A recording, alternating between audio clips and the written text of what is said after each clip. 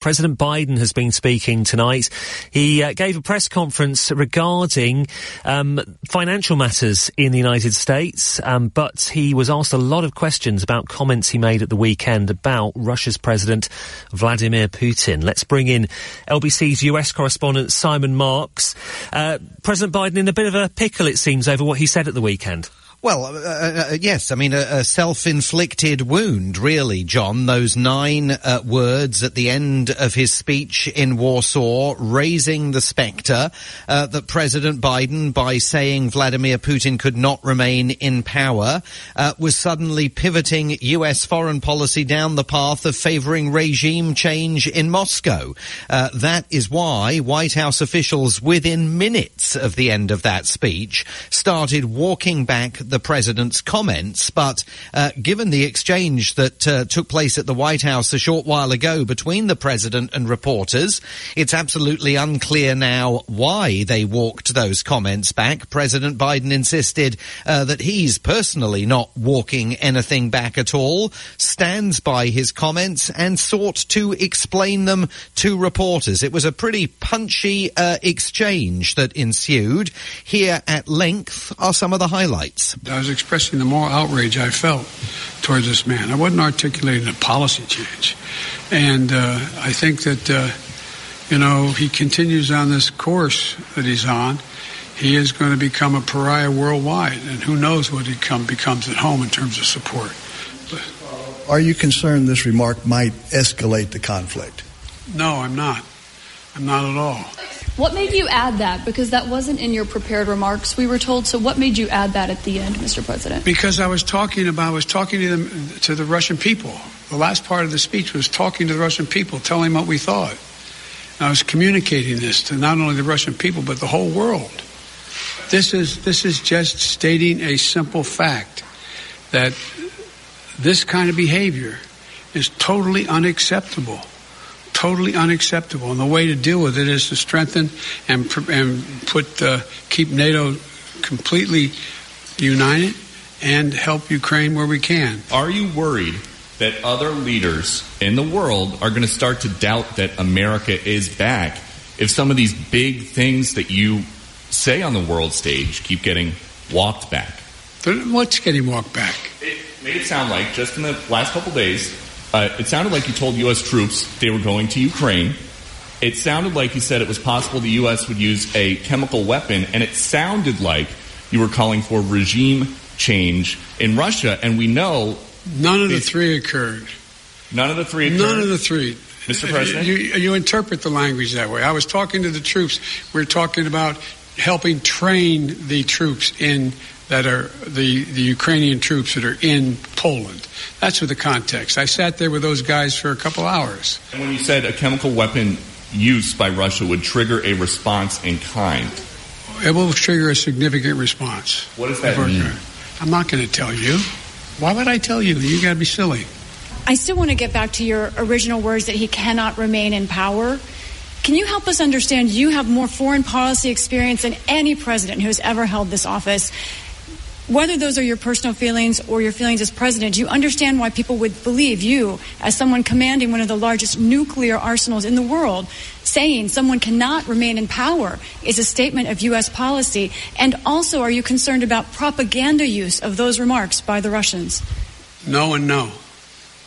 Tell me why. You have so much experience. You are the leader of this country. Because it's ridiculous. Nobody believes we're going to take down. I was talking about taking down Putin.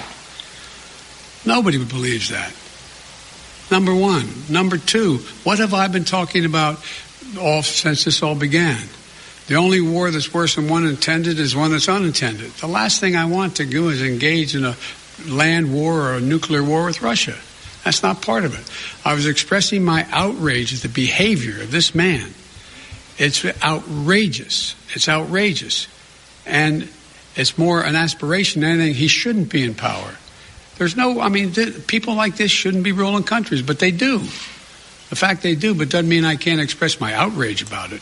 Last question. President, thank you. You've said that you're confident that your comment won't undermine diplomatic efforts. But just to be clear, are you confident that Vladimir Putin sees it that way, that he will not use this as an escalatory... I don't care what he thinks. Look, here's the deal. He's going to do what he's going to do.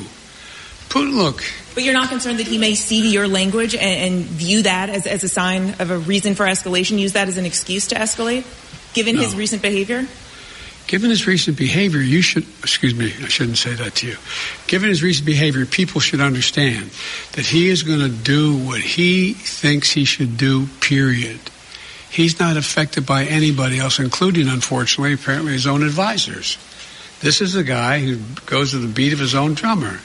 And the idea that he is going to do something outrageous because I called him for what he was and what he's doing, I think is just not rational.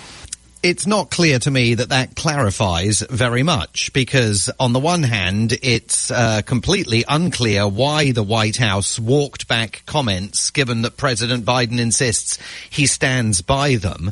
There was an extraordinary exchange in there with Pete Ducey of Fox News, in which the president flatly denied that any of 3 incidents that were walked back by the White House occurred. He appeared to be denying that the walkbacks had occurred. But if you look at the comments President Biden made last week about responding in kind to a chemical attack by the Russian military in Ukraine, were it to occur, I mean, it was the U.S. National Security Advisor Jake Sullivan who was dispatched to ensure reporters that President Biden did not mean to intimate that the United States might use chemical weapons against the Russians. Indeed, Mr. Sullivan said there are no circumstances ever in which the United States will use chemical weapons. And yet, in that exchange with Pete Ducey, you heard President Biden darkly hinting at some kind of response to a chemical assault that may occur, but he wouldn't go into details of what that response might be. We're also in the very curious situation now where the president says that his comments about Vladimir Putin on Saturday were aspirational. They were his personal viewpoints based on the moral outrage that he personally feels about President Putin's conduct. 2 weeks ago, President Biden described Vladimir Putin as a war criminal, but we were then told that wasn't official U.S. government position. He and the next day, the Secretary of State, Antony Blinken, were just speaking in their own personal capacity. I mean, we will soon be at the point where reporters have to check regularly with the White House to see whether what the president is saying on any given issue is U.S. government policy or simply the president expressing personal viewpoints on affairs of the day. It is very curious, but Biden defenders are absolutely circling the White House in defense of him, accusing reporters of being the problem here, of creating and manufacturing outrage, even though, of course, it was the French President Emmanuel Macron who on Sunday night publicly faulted President Biden for using some of the loose language that he has been using and argued that he was at risk of escalating the conflict with President Putin. The Kremlin today saying that the president's language was alarming, although, as you heard in that exchange with reporters, President Biden says he doesn't care what Vladimir Putin thinks of what he had to say in that Warsaw speech. And Simon, we were expecting those talks between Ukraine and Russia to get underway again in Turkey today. That didn't happen, but possibly they might get underway tomorrow. Yeah, it looks like it's going to happen tomorrow, and there's a bit of news that the Financial Times is reporting tonight from 4 sources who have separately told the newspaper that Russia is no longer demanding that Ukraine be denazified, that rather curious word that the Russians have used since this invasion began, and is prepared to allow Ukraine to join the European Union, provided Ukraine remains militarily non-aligned and essentially embraces neutrality from a military perspective as part of these ongoing ceasefire negotiations. The newspaper reporting that Moscow and Kiev are discussing a pause in hostilities as part of a possible deal that would see Ukraine abandon its drive for NATO membership